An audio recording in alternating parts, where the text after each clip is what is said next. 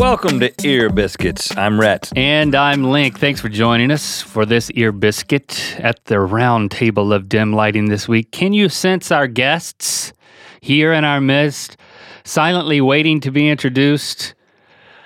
Yeah, I can. Well, there's Because I'm one of them. and I'm the other one. It's just us this week. It's another digital respite from interviewing anyone besides ourselves. That's right. Your guests are us. Well, I feel Rhett like and Link. you can get away with this. Did I seem apologetic? I'm not apologizing to you, loyal listeners. I'm just trying to be creative in telling you that we're it. This is us again. But you can get away with this when there's two of you. If you interview yourself as an individual, then that seems pompous, arrogant, self-absorbed by definition. Especially if you're asking the questions and then answering them. But we're not above trying that. I'm not going to say it's not going to come to that, but not today. Because today we've got some of your questions. I think a few, and then we've structured this episode to be more of a reminiscing episode based on the fact that a milestone is approaching. It's that time of year again. The summer solstice. Summertime and the living's easy. You know, the funny thing is a lot of times people, you say things like, summer's here because you've done something like your school's out or whatever. And then there's somebody who's like, it's technically not summer yet. The summer solstice is not until June 21st or whatever. That's what it is this year. And I actually found myself looking that up a second ago to figure out, when is summer? Summer is when school gets out. Traditionally. Whether you're in school or not. Even if you're in year-round school, okay? This summer solstice thing is overrated. That happens halfway through summer vacation. And can I take a second just to say... Take any seconds that you want. Never stop learning. I mean, just because school gets out, or you're not in school anymore, or your brain is filled to capacity, never stop learning. It hurts my heart to hear you say that you stopped learning. Give me a break. Did somebody tell you they stopped learning? That's what they were saying just now. The voices? Oh, the voices in your head. You didn't hear them? No. Okay, so this is what we've decided to do. We are going to reminisce over our summer jobs, summer experiences when it relates to occupational jobstry. Well, I got to say we have a great job now. Wouldn't trade it for anything. Love what we do. But it's definitely, summer rolls around and what is it? It's just more of the same. I mean, we just keep on trucking. We keep making YouTube videos. We keep doing ear biscuits. We don't have the on and off again schedule that you have, before you become an adult. And it's just, there was just something about that schedule that you had. You had all these markers besides just a birthday every single year to mark your aging. I mean, sure, there were things happening with your body that may have embarrassed you a little bit, and your voice was changing and cracking and those kinds of things. There was all kinds of physical signs that you were changing. But you had like a new grade, right? You're like, oh, I'm in 9th grade now. I'm in high school, new experience. And then in between each year, you had summer vacation. And then at some point, somebody made the decision that, you just can't be a kid anymore. You got to go get a job. You got to make some money. Now, luckily for me, it wasn't like I was being sent out to make money for the family. I know a lot of people legitimately, you turn like 12 and they're like, you got to bring home the bacon, For me, it was just, you've got to save up for a Nintendo game personally. It was a very selfish pursuit when I first decided I'm going to do this summer job thing. Or pay for the gas for your car type of a scenario. Yeah, but my first job was pre-driving though. So it was? Oh yeah, and I'm almost sure yours was. Well, if you're talking about mowing lawns, yeah, that was my first job, which was a summer job, but it kind of it went into the spring, it went into the fall. So I don't call that technically a summer job, but I was definitely had an entrepreneurial streak there, and it moved at about the pace of a snapper riding lawnmower. Well, that's convenient because Army Boy 52 asked on Twitter, is lawn mowing a good job for a first job when Absolutely. Young? Link? Absolutely. I mean, there's inherent hazards. I mean, there's a moving blade, for heaven's sakes. So you shouldn't be too young. you got to know which side of the lawnmower to sit on, not the bottom side. So you got to be a certain age. And so yeah, my papa Lincoln, he got me lawns around his neighborhood to mow. He negotiated the price and everything for me. I got you some lawns. But I took his snapper lawnmower, rode it across the street, and I would cut Miss Alice's lawn, and then I would cut. What are we talking about? How much for a lawn? $15. That was pretty good back in those days. Yeah. Like I said, I mean, when the chief of police negotiates your lawn mowing rate, it was charitable, I'm sure, though. He's packing heat. Surely you weren't doing that good of a job. I was immaculate at this thing, man. The lawns were immaculate. I was immaculate. Everything was immaculate. I mean, I remember when my dad just tried to pass off mowing our lawn to me and my brother. You know, my brother's older, so he was the first one to take over the job from my dad. But I remember my dad out there with me with a push mower. We didn't have a riding lawnmower. We had a push mower. And we had a small lawn. He was trying to show me how to figure out where to mow next. He's like, okay, now see, I mowed right here, and now I'm going to mow the next strip. And I couldn't see the strip. I couldn't see where the grass had been mowed. He got so mad at me. He says, "You can't see where the grass has been mowed?" You know, and it's just like, I think about how frustrated he was with me, and then it helps me these days as I relate to my kids, because I think we just can't see, kids, they just don't see things like where the grass has been mowed, even though it seems so obvious. To us. Is that why you were held back a grade? Because you couldn't see where the grass I don't recall I was held back for height, actually. No, I was put fourth. I skipped a grade because of height, not because of academic performance. Okay, so the lies cancel themselves out. Yeah, right. You neither went back or forwards in grades. But yeah, I mean, my business expanded quickly. I had to drive, this was before I had my driver's license, I drove that lawnmower across Main Street, Lillington, to get to lawns on the other side of town. Like I remember seeing you from time to time. Most people would load the lawnmower up on the back of a truck and drive it to the places. Nah, I mean, the lawnmower is a form of transportation. I'm just going to take it. So I'm going across like a intersection. I was at a stoplight on a lawnmower and every you're week. 12 years old. Well, yeah. I mean, it's Lillington, North Carolina, though. It's not. The rules are different, at least at the time. And like I said, the chief of police negotiated all of these deals for me. He didn't give you a police escort, did he? No, he didn't. But I did have a siren on the lawnmower. I did not. My first job, I didn't get paid to mow the lawn from my family. I just did that on my own. But my first paid job was for Hartman and Hartman Chemical Company. Remember Hartman and Hartman? Yeah. H&H. Jerry Hartman. Jerry Hartman's company. Yeah. In outside of Buies Creek, North Carolina. It was a clandestine operation. Like he had a big warehouse behind his house, right? And it wasn't behind his house. It was a helipad? It was on the way to Benson. It was past Coates on 27 on the way to Benson. And he just had a big warehouse, and it was H&H. It was him and his brother, but I never saw his brother. It was just him and some other dude, and then who wasn't his brother, and then me. For a few weeks. This job didn't last long. It was just like an introduction to what a job could be. My mom dropped me off there because I think I was 14. But what did you do? Well, H&H Products was, and maybe to this day, was known for their air fresheners. And when I say air fresheners, I mean like a bottle with a little, with some air freshener liquid in it, and then a rope wick. You know those old school type air fresheners that you find in like the shelf of a elementary school in like 1978? Yeah, and it's like all hardened, and you're like, ew, what is this? Yeah, all it is there's some perfume inside of a bottle, like a little, almost like a medicine bottle, a little brown bottle, and then there's this rope wick that goes into the thing through some paper. And then the liquid goes up the wick, and then it permeates into the air. Did you mix the liquids too? No, I had no contact with the liquids. I was a wick man. I was the wick man. I had to cut the rope and fold it and stick it into these paper tops. And then pour the liquid in there. No. I was too young. I didn't get the liquid. No. Rhett doesn't get to touch the liquid. He's a wick man. He gets to touch the rope and the paper. And you did this like 8 hours a day? You twisting wicks? Cutting wicks? There's not even a twist. It's just it's a cut and a fold.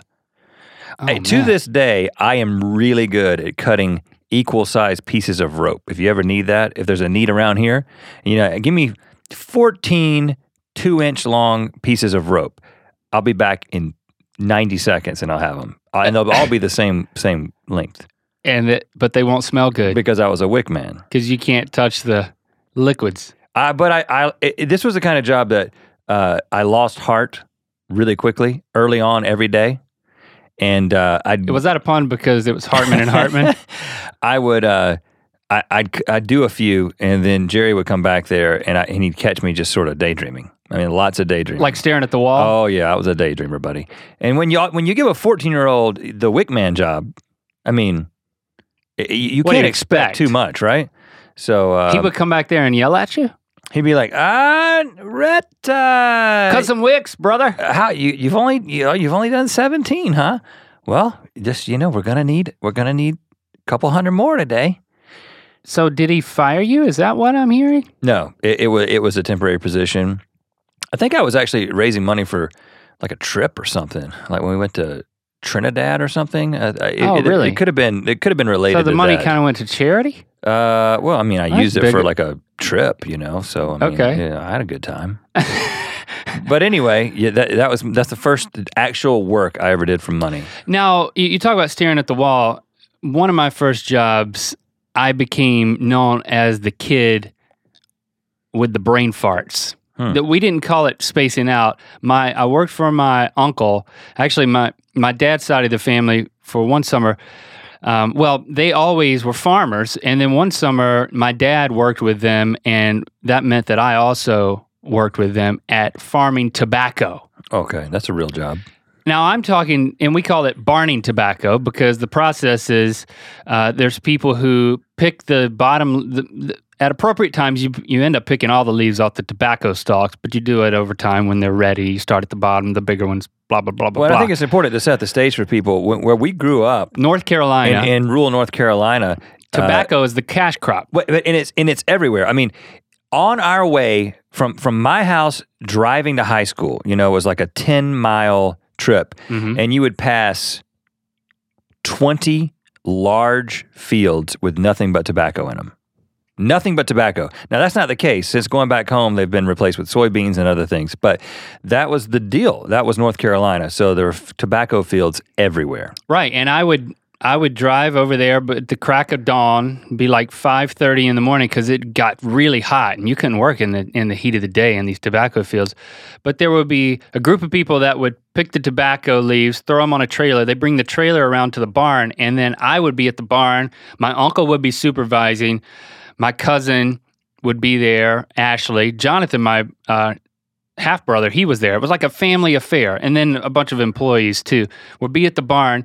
And you would grab big groups of these tobacco leaves, and you'd stack them in this apparatus that would, like a rack, a metal rack, put the rack together, and then pick this very heavy rack up. I would say you had to pick up the rack with like a crane type apparatus, like a small electric operated crane. I'd say it weighed 500 pounds. One of these things. Pretty dangerous. And you're how old? I was 16 because I would drive. Okay. I would drive there. And we would put you'd put the tobacco in the racks, and then you'd pick up the rack with the thing, and two people would feed it onto the shelf, and then you would slide the rack, push it all the way to the back of the barn, which is basically a metal box that had a fan at the back, and it would slowly cook the tobacco over time. It would cure the tobacco. Yeah. So you loaded all the tobacco into this oven. It's like making beef jerky, but it's basically. tobacco. Yeah. You would cure it. It goes in green. It comes out brown and cured. Ready for cigarettes. So then you can put it in some cigs. But it was just so repetitive. And you would be waiting around for your particular place. Okay, once this is stacked, I'm going to help you pick this up. So you have certain points in the process where you would engage. And then the rest of the time, my brain would disengage. So I had these extended brain farts. There would be no smell, but it would be this just look on my face of total stupidity that my Uncle Johnny I said, he's having a brain fart again. And I would wake up and everyone would be laughing. And then I would pick up the thing and move it because it was just so mindless. What were you thinking about those days? I mean, I don't remember, but anything but burning tobacco. I mean, anything to get out of there mentally.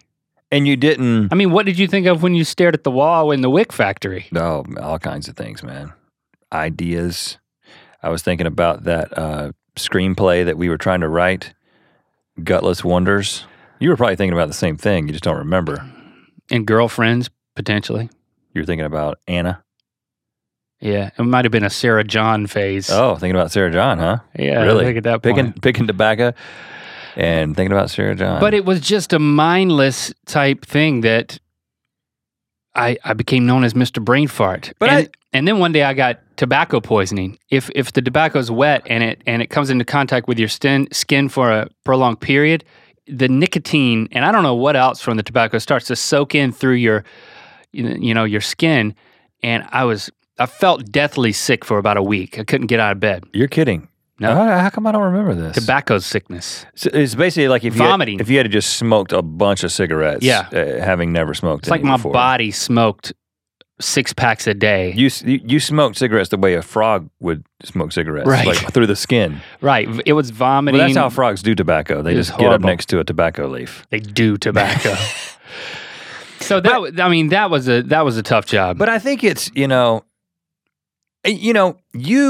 got to take part in like a cultural moment in history. Yeah, it is pretty cool to think. In which tobacco was being grown as a huge cash crop in North Carolina, being made into cigarettes that everyone around us was smoking. Well, by that point, a lot of people had stopped smoking by the time. It's fallen out of vogue a little bit.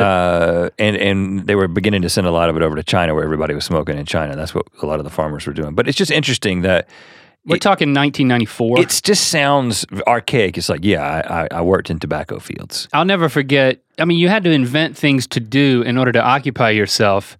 And so whenever we would take a break, my cousin Keith, who was a lot older, big guy, big beard, big belly, big everything, he only wore shorts and like Teva sandals. And those are great for picking tobacco. And he made fun of me for being a soccer player. Oh yeah, you're a dork. You wear Umbros. He was a football player, like big, like linebacker type dude. He always make fun of me. He didn't call me brain fart. He just called me soccer player. And one day he was like, it wasn't more creative. It didn't call you soccer boy or anything. Not that I recall. You're a soccer player.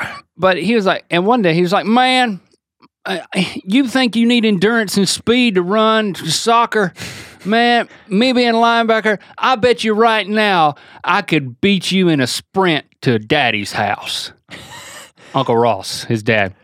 Is Keith still around somewhere? He's living, but he's fine. He's not an Ear Biscuits listener. He's not. I don't think. And I'm not the competitive type, but I'm like, okay. And so we go out to the dirt road in front of the barn where we're burning tobacco, and he scrapes his foot and draws a line, line. He's like, all right. And he tells my cousin Ashley, he's like, Ashley, I want you to count down from 3, and then we're gonna go, and I'm gonna show him what's what. And he's got on Tevas. What do you have on? Like Sambas, tennis shoes and shorts. I mean, it's 110 degrees, and I'm kind of nervous because, like I said, I don't like to compete, and like I was literally, if it wasn't so hot, I would have started sweating. My armpits, I was getting nervous. I was like, man, I guess I'm gonna try. And she's like, 3, 2, 1, and boom, I just take off. Like, boom, I'm just giving it all I got. And and I'm like Usain Bolt, Bo, leaving the line. But after about 5... Carl Lewis would have probably been the right reference at the time. 5 steps, I'm like going full speed, and I just happen to look over my shoulder, and as I look over there, Keith is taking his first step, and he's buried his Teva in the sand and fallen flat on his face, like first step. Oh gosh! And he's the one who issued the challenge. Yeah, I just stopped. I mean, how do you could recover from that? Mercy. It's like that MMA fight that's going viral now, where the guy was beating him so bad that he just tapped himself out of pity for the guy. There's a video going around. I haven't seen that's that. that's what happens. But anyway, you had to do things to invent ways to unbrain fart yourself. Did he ever? Didn't say a word. Talk about it? Didn't say a word. He never challenged you again either. Didn't say a word when he got up. There was no conversation. We just went back to work. I mean, he was still a huge guy. I wasn't going to make fun of him. Oh, yeah. He was like, he ain't going to say nothing to me about falling down. I don't care, man. He's soccer boy, soccer player over there. You worked one summer. I had a pretty epic job. I did. I had a couple of epic, heat of the South jobs. Pray tell. The summer after my sophomore year in high school, I started working for Trent's dad, Frankie Hamilton, construction. Mm-hmm. And, Frankie was a man who owned a lot of properties and was building a lot of homes. He had a construction business, and then he had a lot of rental properties. He's sort of a bigwig in the Lillington area. And, of course, we were good friends with his son, Trent, one of our best friends. Did all kinds of stuff with Trent. Well, Trent was cool because he had everything. Oh, yeah. I mean, Frankie being so well off as a home builder, Trent was like the first guy with like the souped up computer, with the internet. He was Chat rooms. He was the only guy with this thing called the internet. Right. And his own like widescreen TV in his room and his own bathroom in his own bedroom. Well, and I remember him saying, I'm going to be working for my dad this summer. And I was thinking, this seems like a good deal. You got, Trent working for his dad. He's not going to make him do that much. I'm in on this. He's probably going to pay us great because he's got all this money. So I'm in on that. And then I show up my first day, and I'm ready. We're gonna build things. We're gonna change the world, and do nothing and get paid. I say, so what's my job? And they say, you're going to be the guy who goes to our homes that we've just finished building, and you're going to clean out the crawl space. So let me just paint a picture here. Like literally the space that you have to crawl in under a house. Yes. Hence crawl space. Yeah. So in North Carolina, very few people have basements, and I don't know what it's like where you come from, but in North Carolina, most of the South, you have the foundation of your house, and you've got this 2 to 4 foot area underneath the house, right? Now, as the house is being built, the construction workers usually just throw whatever it is that they have on their person when they finish their meal from McDonald's, or they finish their Pepsi bottle with a bunch of chaw juice in it. That's tobacco juice. They just throw it into the foundation because they know that some dillweed named Rhett is going to be personally responsible for picking up every single piece of trash and then putting plastic down underneath the whole house. It's so the foundation is just a convenient trash receptacle. I mean, they wouldn't like micturate in there or anything. I smelled urine from time to time. I did. But I got to tell you, I was already 6'5" at the time. So I'm a little over 6'6" now, 6'6" and a half. I was already 6'5" by the time I was 16 years old. This is a large person to be going up under houses, and they were like, you got to watch for snakes under there because the black snakes and the copperheads will get up under there.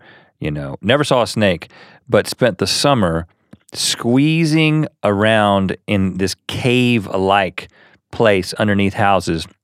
Totally dirty at the end of the day. It's one of those days where every single day I came home, I had those dirt boogers. You know what I'm saying? You've been dust boogers. You just been next to this dirt all day. I would get all this nasty trash, all the stuff that the construction workers had just thrown into the foundation. I would package it up and put it into the convenient dumpster that was still on the site that they could have been using the whole time, but they didn't. Oh, and then nice. I would roll out the plastic, the where vapor was barrier. Trent? That summer, Trent was off doing stuff on the rental properties. So that summer we didn't spend a lot of time together. Okay. That was a difficult job, but the next summer rolls around and I'm like, okay, I'm going to go back and work for Frankie. I don't remember all the details, but I know that I had worked it out with Trent that I wasn't going to do that same job. And Trent said, no, you know what we're doing this summer? Me and you and Mr. Fred are building a house. I'm like, what? He says, yeah, me and you, 2 17-year-olds, and Mr. Fred, a 65-year-old man, the 3 of us are framing a home. He was like, yeah, okay, so out there in Lillington, there sounds above your pay grade. Oh, you think? I had barely swung a hammer. And so I'm not, it almost seems like I'm making this up, but I'm not making it up. So we show up and there's a foundation, and this is like a ranch style home, 2-bedroom, smaller home. Mm-hmm.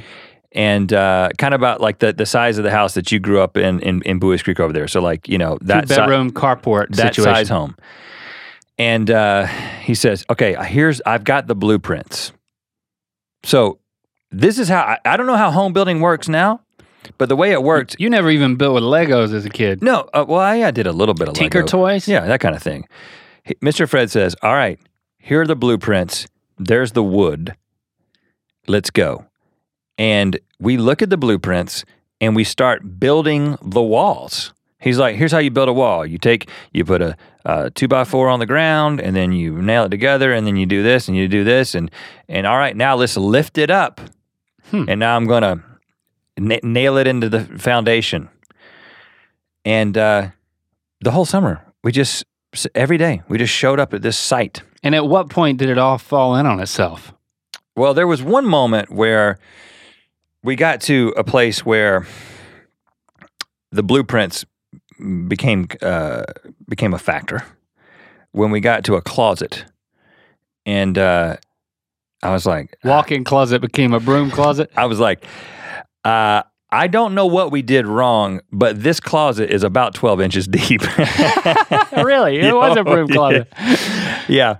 A decorative door. One of the bedrooms ended up with a very shallow closet. And I think that's just par for the course. Something had to give, and literally the closet gave. At one point, we got to the end of the room and we had put it all together, and it's like after that you're like, well, I guess it's just going to be, they're going to have they're going to put the shirts sideways, hang the shirts sideways. 6 of them. And I don't know if Mr. Fred ever went back and kind of made up for that, but yeah, it was on the way to Western Harnett, on the road that your mom lives on now. 27. Okay, so this house is still there. Oh yeah, the house is someone is using the closet right now.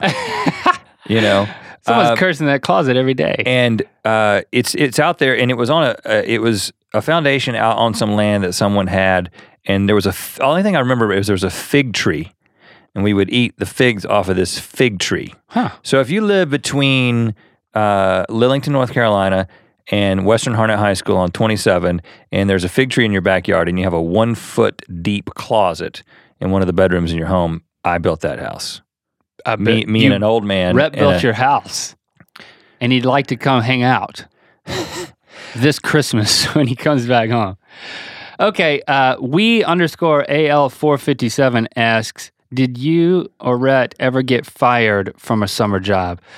No, but I came pretty close. And this job that I had is going to sound like potentially a really fun, maybe one of the best summer jobs. I'd like to have that job, but I'll tell you right now, it turned out to be one of the most difficult, I'll just say it, worst jobs I've ever had. And I worked in tobacco for a summer. In college, I spent one summer in Santa Cruz, California, and I worked at the Santa Cruz Beach Boardwalk as an amusement park ride operator. There were different sections to the park, and I got assigned to a section that had some kiddie rides, and then it had a couple of those spinny rides. And of course, you had teacups. It was kind of like teacups, but they couldn't say that because, well, teacups are patented. Walt Disney would run them out of business or something. So every day you would come in and the supervisor would assign me to my ride. Are you going to be on the ladybugs with the 4-year-olds? Are you going to be on the imitation teacup spinny things? Kind of like a spider spinny thing to it. One memorable day, I was assigned to this spin ride, and the way that it works is you have to put your foot on a foot pedal in order to prove to the ride that there's an operator there. And at that point, you can press the go button and the stop button. Safety mechanism. Right. They just don't want someone to press go and then walk away. So you got to stay on that. But the way that you would stop it, there wasn't a stop button. You would take your foot off of the thing, and then you take your foot off the pedal, and it would take a while for it to come to rest because everything was spinning so fast.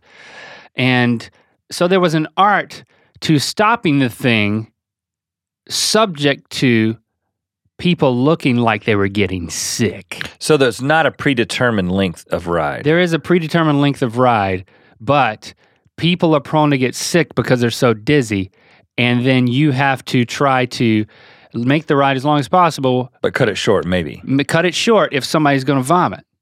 So that was interesting. There was a challenge involved in that because people... And they told you this on the orientation? No, I learned this myself. Oh, really? I learned it the hard way. People vomited on my ride. And then you realize, I'm going to start looking at these people's faces whenever they come around. And when the face that turns blue and the cheeks are getting big, I better learn to anticipate that, to take my foot off of the pedal with enough time for it to stop, and so they can get off and vomit in the bushes. Now, when someone vomited on the ride, are you personally responsible for cleaning it up, or is there like a dude, the vomit man? Nope, it was me. And they had a sawdust repository? Had a rolled up garden hose. So this dude is vomiting. I can't stop the ride.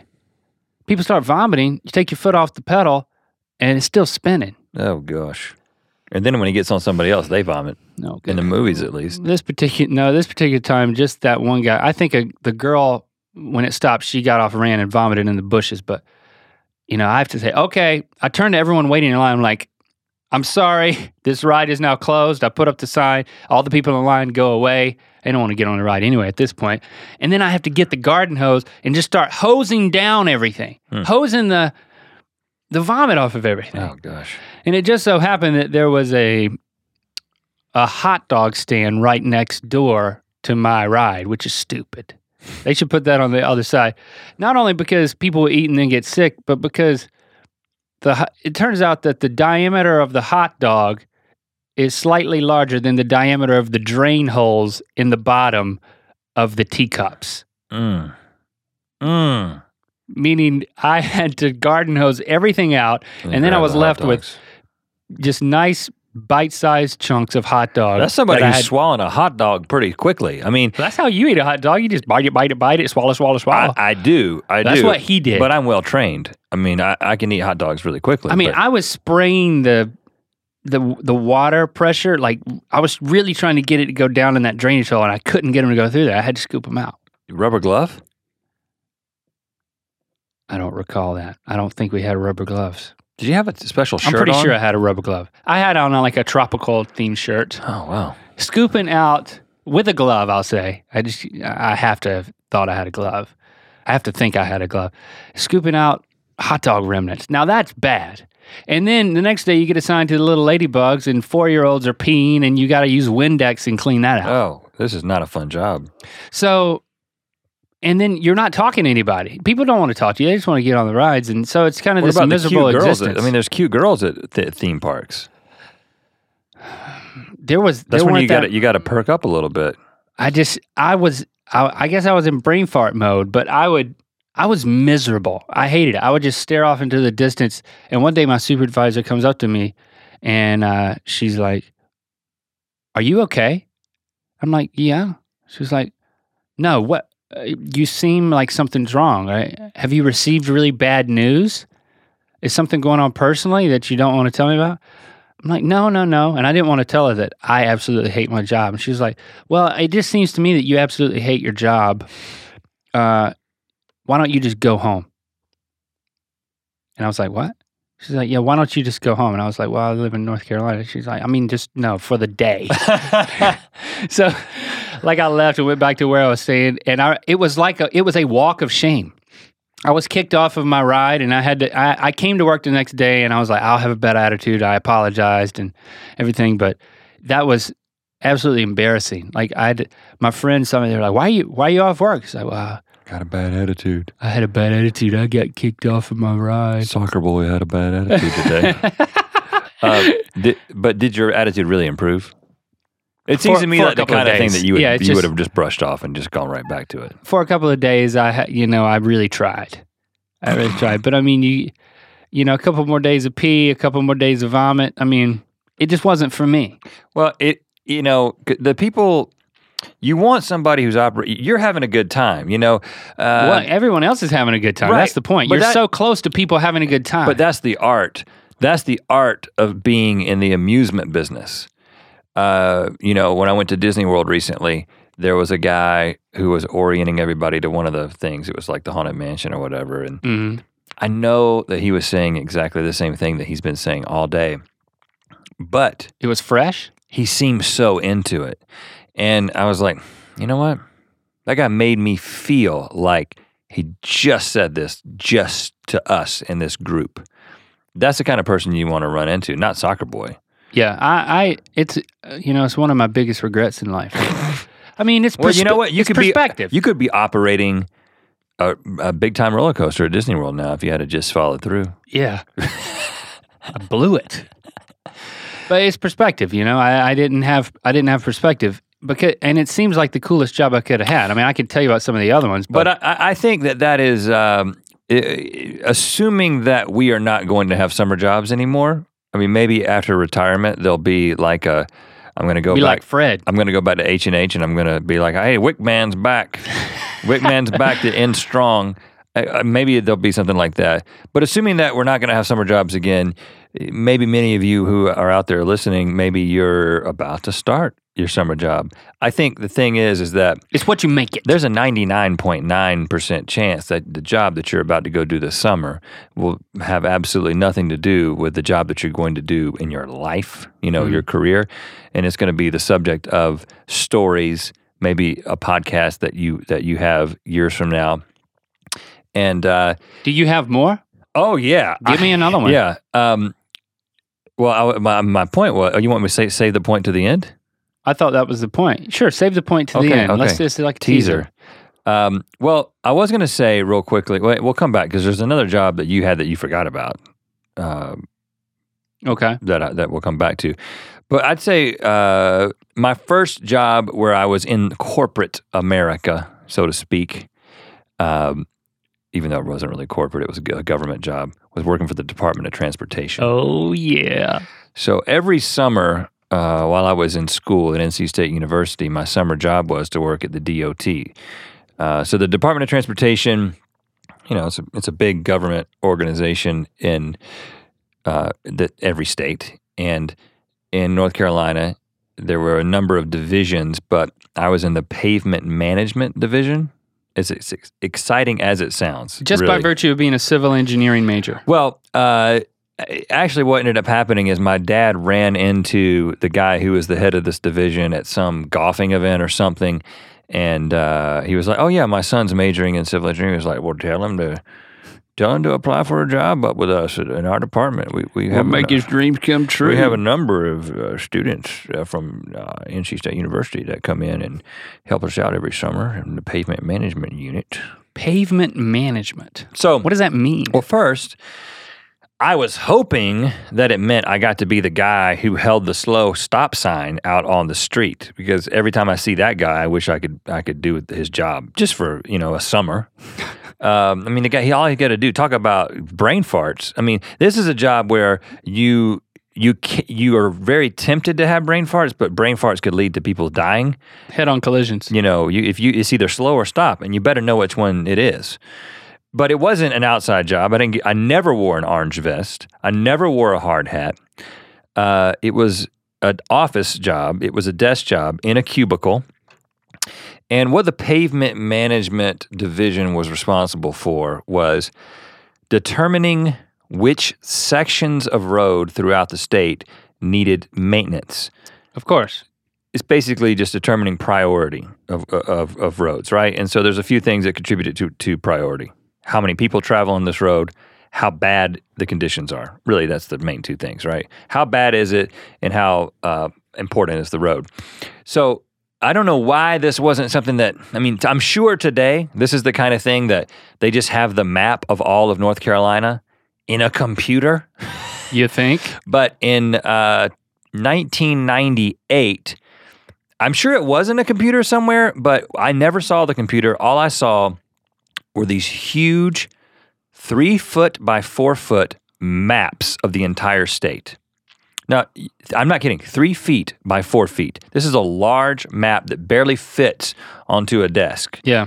And it was a map that had been printed on somewhere, but then what we were supposed to do is we were getting updates to there would be red lines on the maps of like new roads that had come in. Like printed red lines? Yeah, no, somebody had drawn like these new roads in, and I don't know if these were then going to be incorporated into like the new, somewhere on a computer it was being done, it was being updated. Like somebody hand drew? Somebody had come in and said like, hey, here's a new road that's been plotted or built. And then, of course, there would be all the other roads. And then our job was just to go to intersections and circle them and then number them. We called them nodes. So the way that you reference any section of road in North Carolina is you say it is node 4483 to 4482. That's a section of road. And so that's classified as a section of road, and then it's prioritized. So if you missed one, did you have to go back and erase all the nodes and then renumber them? 4483, 4484? It was so, first of all, it was the most boring thing. It was worse than Wickman. It was worse than wicking the air fresheners. And there were 13 of us doing it. All on one map? No. So I do think that a few of the people in our division were doing some other things, but most of us. Circling intersections and writing a number beside it. And let me tell you, story. First of all, I worked there for 3 summers, and I probably got through 4 maps. You're kidding me. And you know what I was doing the rest of the time? Talking. Just shooting the breeze? Yes. Just sitting there talking to these other people who were college students. Were they cool people? Yeah. That's not a bad job then. No, it doesn't sound like a job at all. I made some good friends. Sounds like you were on a break. But I was struck. You know, I ever since this job, I've had kind of an informed opinion when I hear that, not to get political, but when I hear that the government is attacking a problem or is trying to work on a problem, I always think, was it like the Department of Transportation? Because I worked there and it was the most inefficient operation I've ever been involved with. I mean, what didn't you have, your supervisor was like, hey, circle some nodes, yo? The supervisor would sleep. Really? Under her desk. I'm not kidding. Really? I don't know how often this happened, but there was a rumor going around, and it had been confirmed by several of the people that I work with, that occasionally her door would close, and there would be like. So you never saw her when we you know, but I knew her well enough to know that was not unexpected behavior. Apparently, that when their door was closed and it was quiet in there and the light was off, it meant that she was sleeping under the desk. They said one time we went in there and she was hiding. No, she's just sleeping. She's laying down on the floor. I mean, she's in a kind of a small office, and you can kind of get under the desk there and sleep. So this is there was a pervasive attitude, kind of from the top down, of a lackadaisical.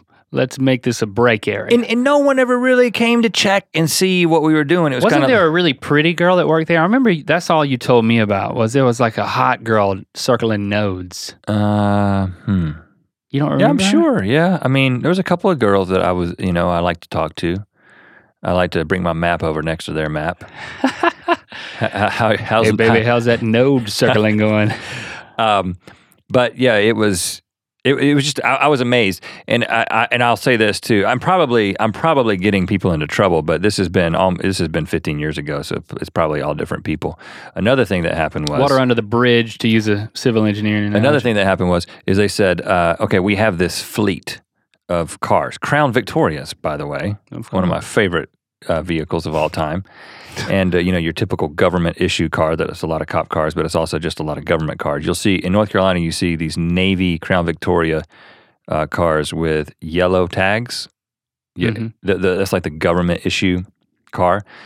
Well, our division had a fleet of cars, and then what they were used for is they would send people out to different places, different intersections, and you'd count traffic. That's how now that sounds like fun. That's a piece of data that goes into the system that lets us know what road needs to be worked on. Because if you're like, okay, this certain section from node X to node Y. Okay, you're losing me. Did you ride in the Crown Victoria? I'm just saying, people go out and count traffic with little clickers. Did you do that? No, I did not count traffic. But what they said is, in order to justify us keeping a certain number of Crown Vics or Ford F-150 pickup trucks in our fleet, we have to log a certain number of miles on the vehicles. Please. And so they were like, go out and drive around the Beltline. Really? So I would get... Just to rack just miles, to put miles on the on odometer. So I would just go out, I would take the Ford F-150 or the Crown Vic along with another guy, and we would just drive around the Beltline around Raleigh. Just... Yeah, again, just like shooting the breeze. Like it was a NASCAR race. Yeah. Really? Yeah, just driving. I mean, it's not a bad job. That's a pretty good job. Professional. I was a professional driver for the DOT. Your tax dollars at work. I was an odometer spinner. What's the job that you told me that I forgot about? Chicken houses. Well, I didn't work in the chicken houses. I worked like Uncle Johnny had some chicken houses, and I worked around there. Oh, but here's what it was. But you told me about the chicken pit. Oh yeah, they had I was around them, but the tobacco fields were around there. Oh, that was cousin Keith was there, and he was, he liked to be mean to the chickens. That's as far as I'm going to go. Okay, he thought it was funny, but it was cruel, and I'd rather not bring it up or continue to talk about it. But there was one summer when I didn't work for my family, and I worked for Will Thomas's family. Oh yeah, and they had a lot of pig houses. What are they called? Pig farm, and it was these big long, barns full of pigs. And what I had heard was, I knew I was assigned to work with him because Will was gone that summer. So Will's like, hey, can you do my job with my family and make some scratch? And so first day I went and met his uncle's name was Keith, different guy, pig farmer. And I had heard that, they make the pigs. They don't make the pigs. They inseminate the pigs. Yeah, okay? you for some reason you have to do it for them. Yeah, you have to, you have to take matters into your own hands, literally, so to speak. And that's all I was thinking about was, okay, if I work in this pig farm, am I going to have to do this? I can't do this. How am I going to tell Will's Uncle Keith that I cannot do this. I can't be here for this. And I get up there and give the pig some privacy. I meet him that day, and big strapping man, big beard, and he comes out front and he meets me. Really nice guy. He's like, Link, thank you for taking Will's position here this summer while he's away. But I got to break it to you. We don't need you here at the pig farm.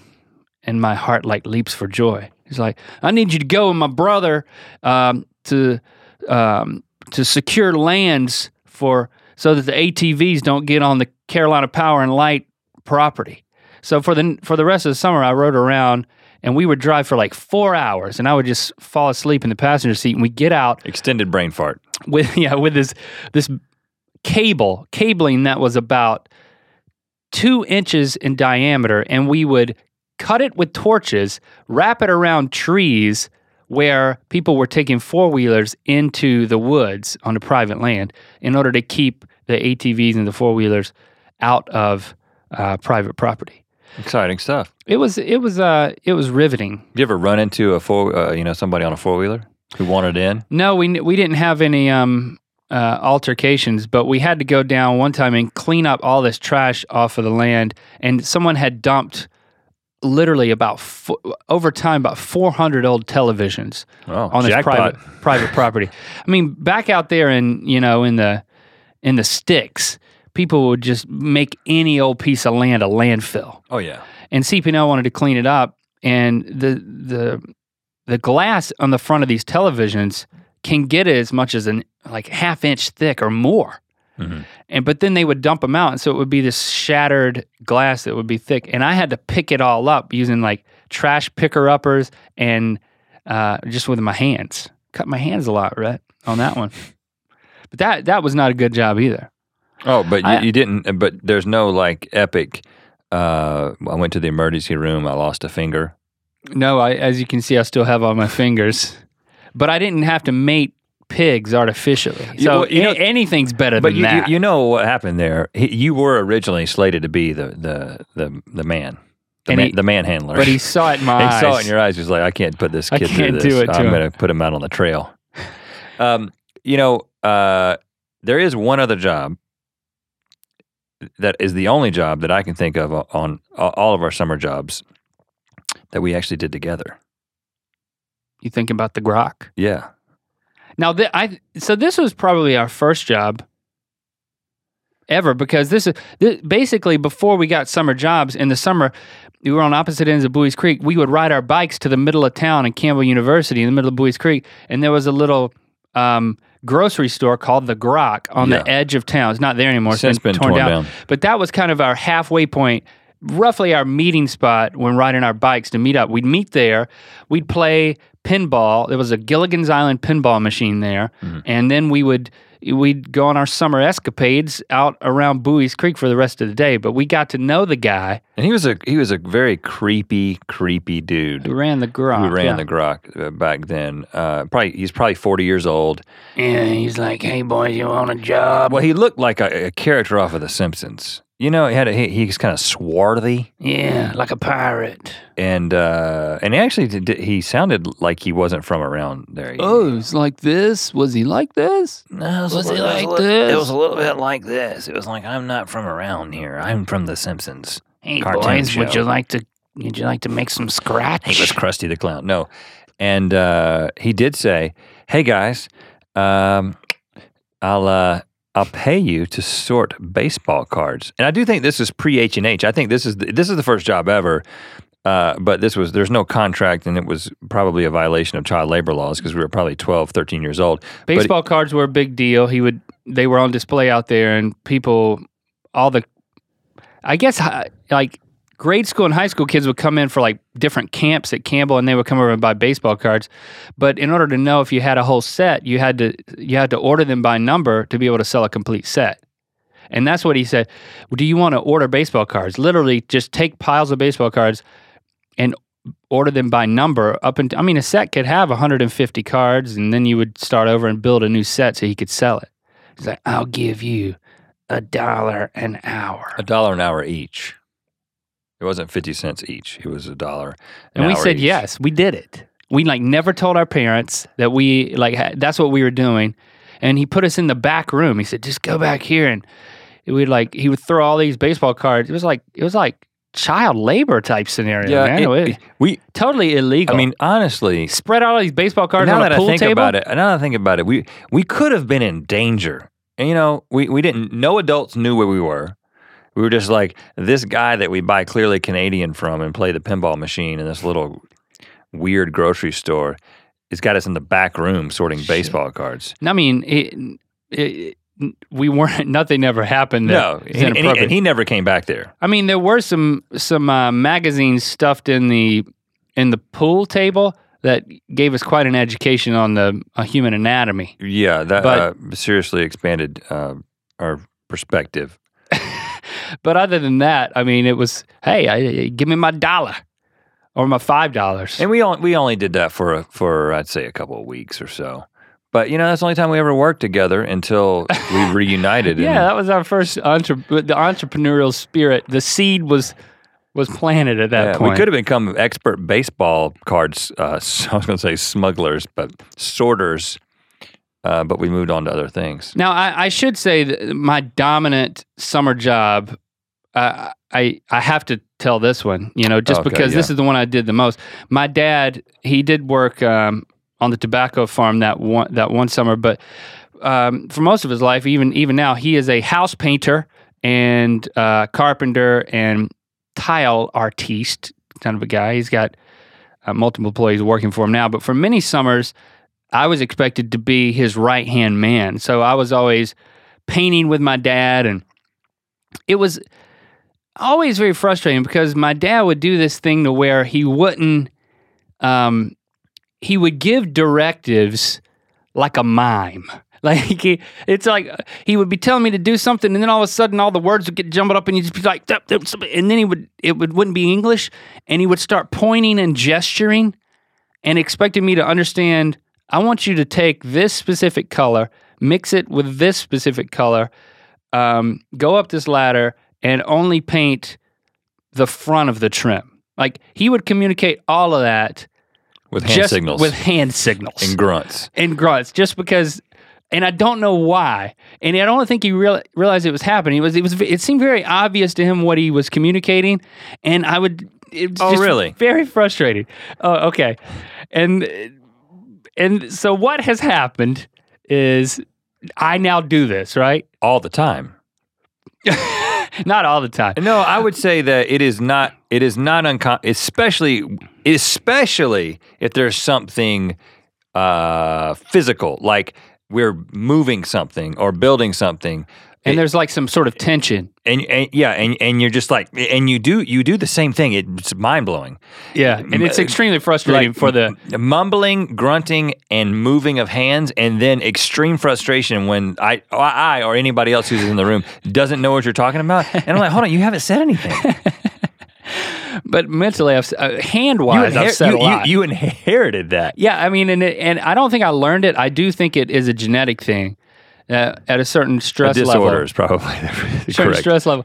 But the funny thing, I worked for him for all those summers, and it was fine except for the pointing. And I would eventually figure it out, and I would do the right thing. But when I was after I was married, there was like this career transition thing happening. There was this one summer where for a few months I wasn't working as an engineer, and eventually they hired me back as a contractor, kind of to like bridge the gap between my like career transition. But there was a point there where I called up my dad and I was like, Dad, I just don't have anything to do. Can I come back and help you? And I wasn't a high school student. I wasn't a college student. I was a grown man with a wife. And like I just left an engineering job, and I'm back working with my dad, painting houses, and he was doing some more intricate tile work then, so he would teach me how to do the tile work. So I would go outside and cut the tiles to fit. And of course, he would tell me how to cut the tiles using only hand gestures. And he's not a mute. I mean, he can speak just like me, just like normal, but whenever it gets really frustrating, it has to go to the hand signals. And I remember this one time, being a full adult, things got really frustrating. I went in the house and I took him the tile, and he's like, no, you got it. I really need this corner cut off, and then the pointing happens, and then so I go back out and I take a little bit more off, and then I go back in there, and it's still not right. And by this time I've cut too much off. I got to start over. I go back out for a third time, and then I go back in there, and I don't remember what he said the third time. It wasn't a hand signal, but there was something that was said, and then I had it. Like, I could not get this piece of tile cut how he wanted it. No amount of hand signals or words could help me understand what I needed to do. And I don't remember exactly what he said, but it was like it was kind of harsh. And I backed away slowly, basically ran outside, and I was going to cut the tile again, and I started crying. My dad, I was a full-grown adult. Oh, man. Married. Made you cry. And I was so frustrated that I was like crying in the front yard of this house in Lillington. Did you tell him?